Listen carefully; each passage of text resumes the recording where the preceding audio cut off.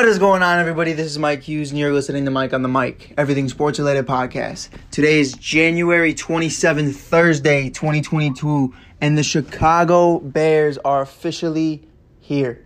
We are here. We have our general manager in Ryan Poles out of Kansas City from the Kansas City Chiefs. We now have our head coach from the Indianapolis Colts, defensive coordinator, Matt Eberflus. I can't believe it happened. The news broke this morning. You can check out my live reaction on 1252 Entertainment on Facebook or at 1252.com. You can find myself and Fat Mike from Fat Mike Chicago Sports. You can find our reactions live at 1252. You can check us out there. You can find my reactions and thoughts on it tonight at the ASAP Network on ASAP Plus and the ASAP Network on Facebook, YouTube, Roku, and Apple TV. You can find it all there. I'm excited for it. Let's break it down on Mike on the Mic podcast. We've been waiting for this for a very long time. It's time to finally break everything down. A lot's going on. A lot's going on in the last few days. Now, it all started with what, like we predicted on Mike on the Mic podcast. You can check it out. Check out that previous episode on Bears GM and head coach candidates. Definitely check out that episode. It dropped this same morning that Ryan Poles was actually hired by the Chicago Bears, which was amazing timing on my part. I filmed it that morning. I posted it the night before that I felt like Ryan Poles was the guy. George McCaskey flies all the way out to O'Hare Airport. Drives all the way out to O'Hare Airport, picks up Ryan Poles, and by 10 o'clock that next morning, he's hired as the Bears general manager. Now, obviously, we've gone in deep detail about who Ryan Poles is, why this is going to be a good hire, and why we need to do this moving forward. Now, what do we know about Matt Eberflus? Now, I call him Matt Elmerglue because I don't know how to pronounce Eberflus. It took me an hour and a half to learn how to say it at a consistent level and at a consistent rate.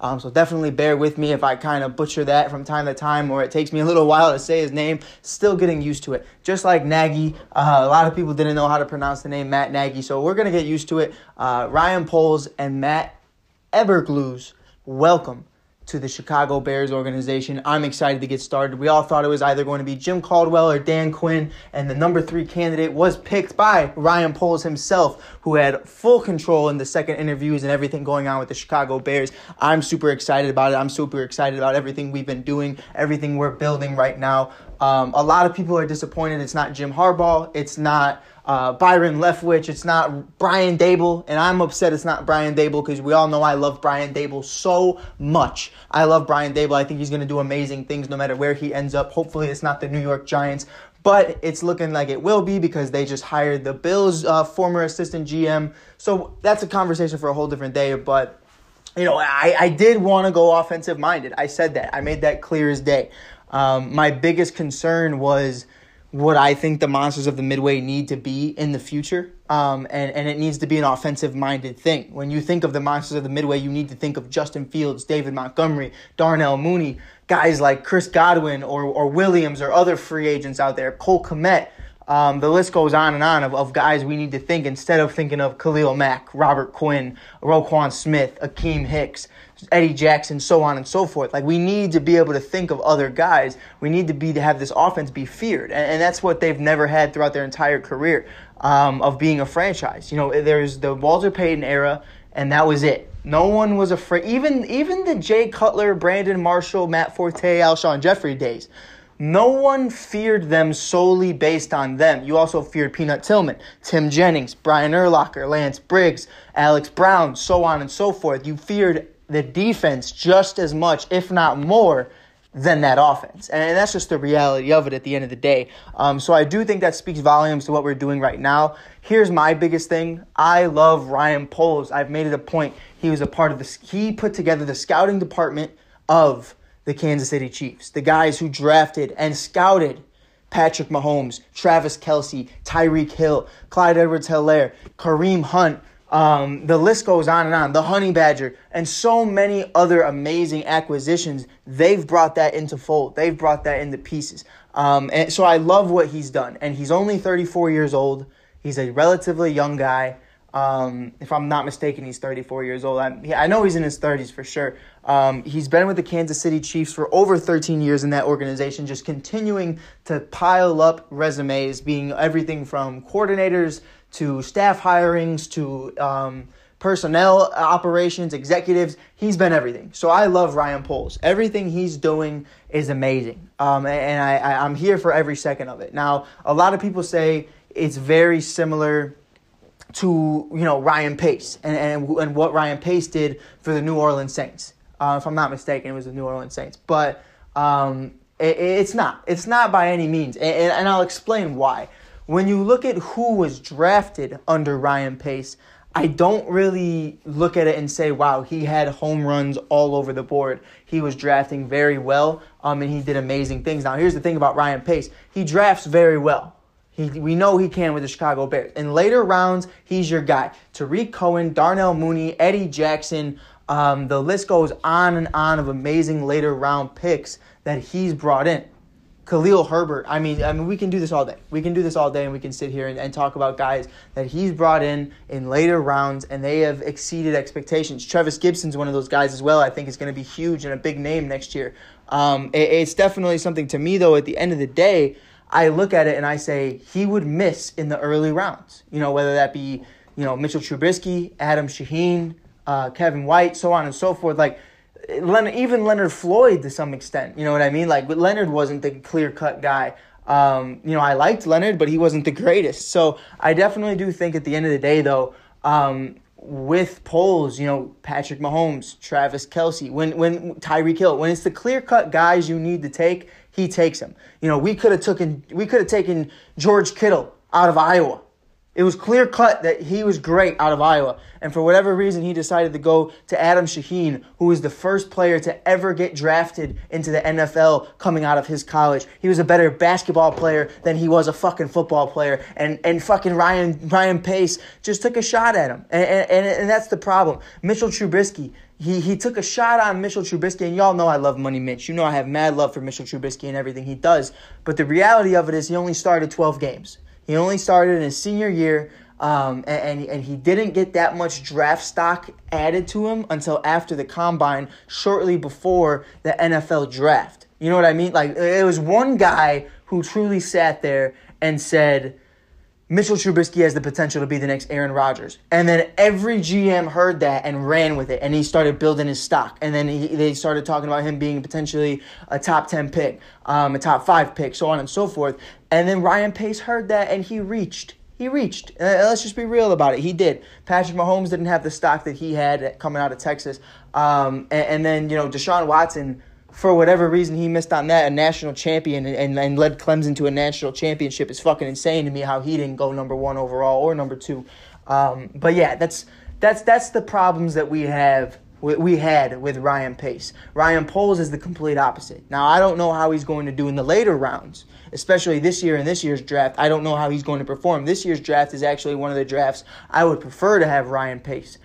Because I know how he acts in the 2nd to 7th round. Or maybe not 2nd, maybe 3rd to 4th to 7th round. But at the end of the day, I truly do think Ryan Poles is going to be that guy. I'm really excited about it. I love every minute of it. I'm here for it. I would have loved Ed Dodds, but like we said, he withdrew himself from it. So I feel like the next best option, and I said if it wasn't Ed Dodds, I want Ryan Poles. I love what they built in Kansas City. I love the people he's had around him. He has 1 Super Bowl championship ring on his finger already. He has the potential of getting 2. If they win this year, he's been to 4 straight AFC championships with the teams that he helped construct. I truly do believe at the end of the day he's going to bring in the right guys, and he's going to be a big part of what makes this team the Monsters of the Midway again. And now, before we get into this with Matt, here's my thing with Matt.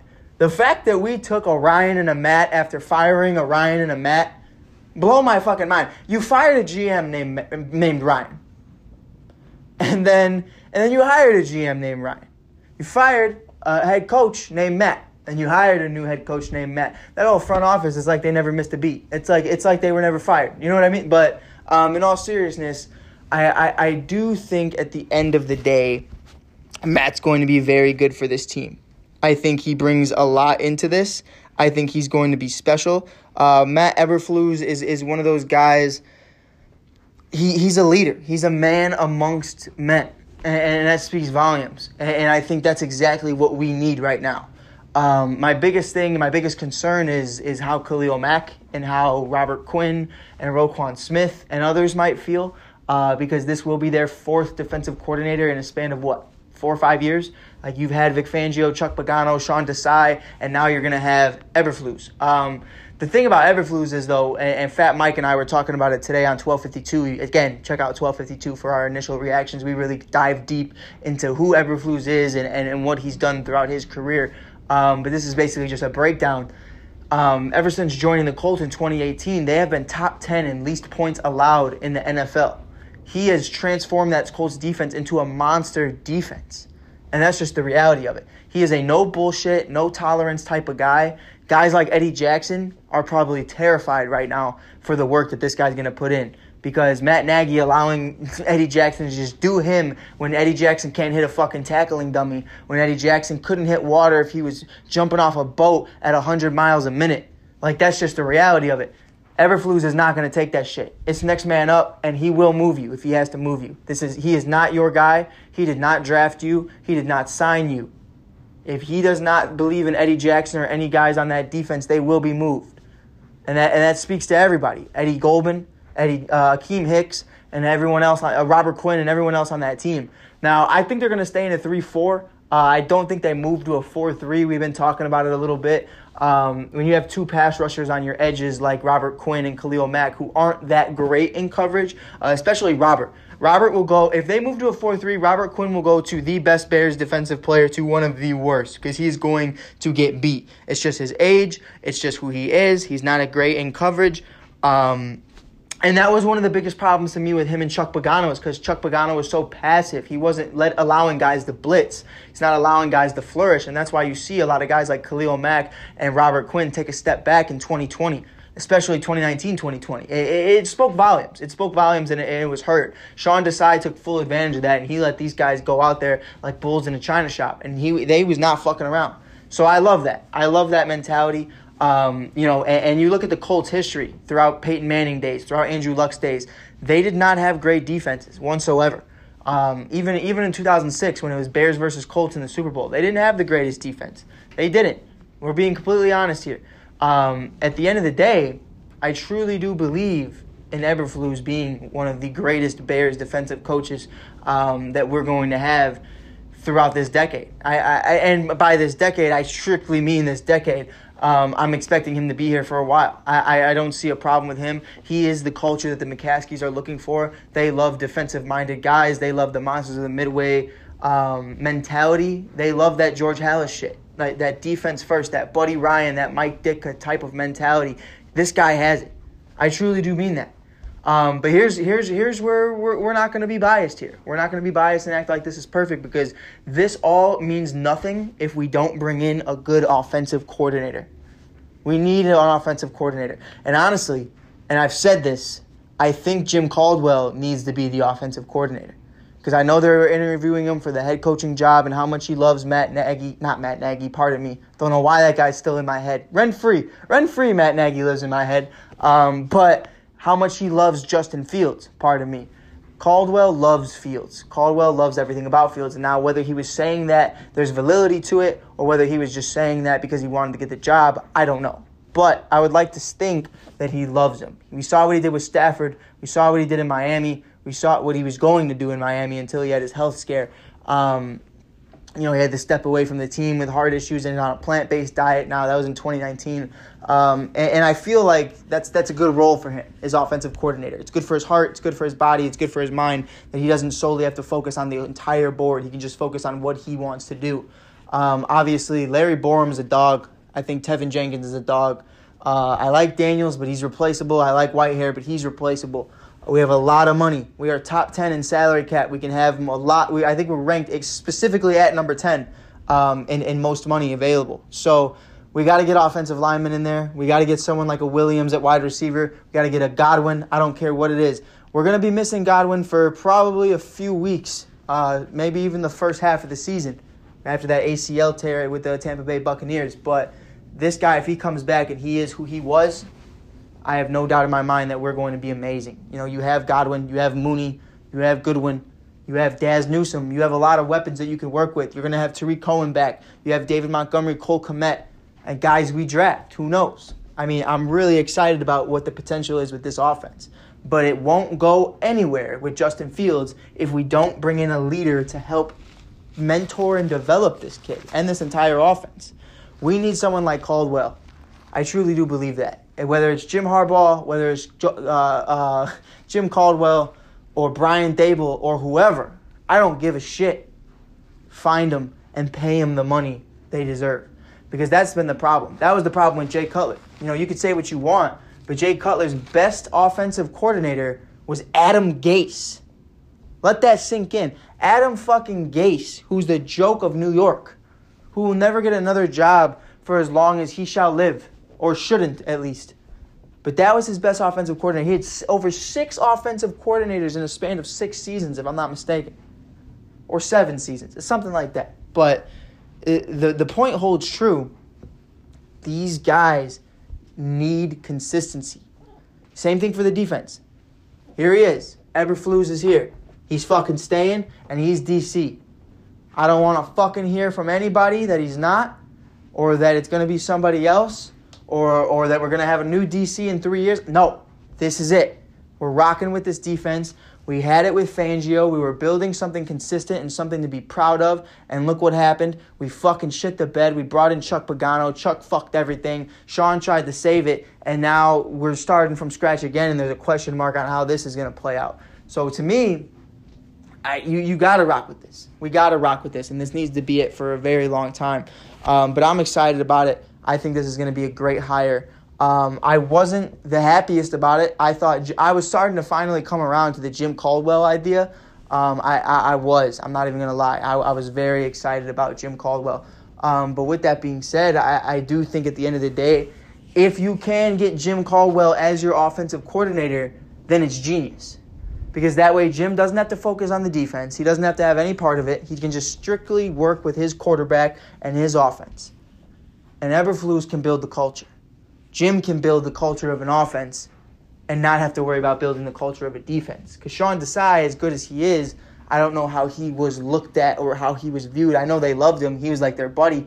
But at the end of the day, you want someone who's going to not allow you to just fuck around and be you. Like Vildor, Shelley, and fucking Eddie Jackson need to be held accountable for the bullshit that they did throughout the last couple years.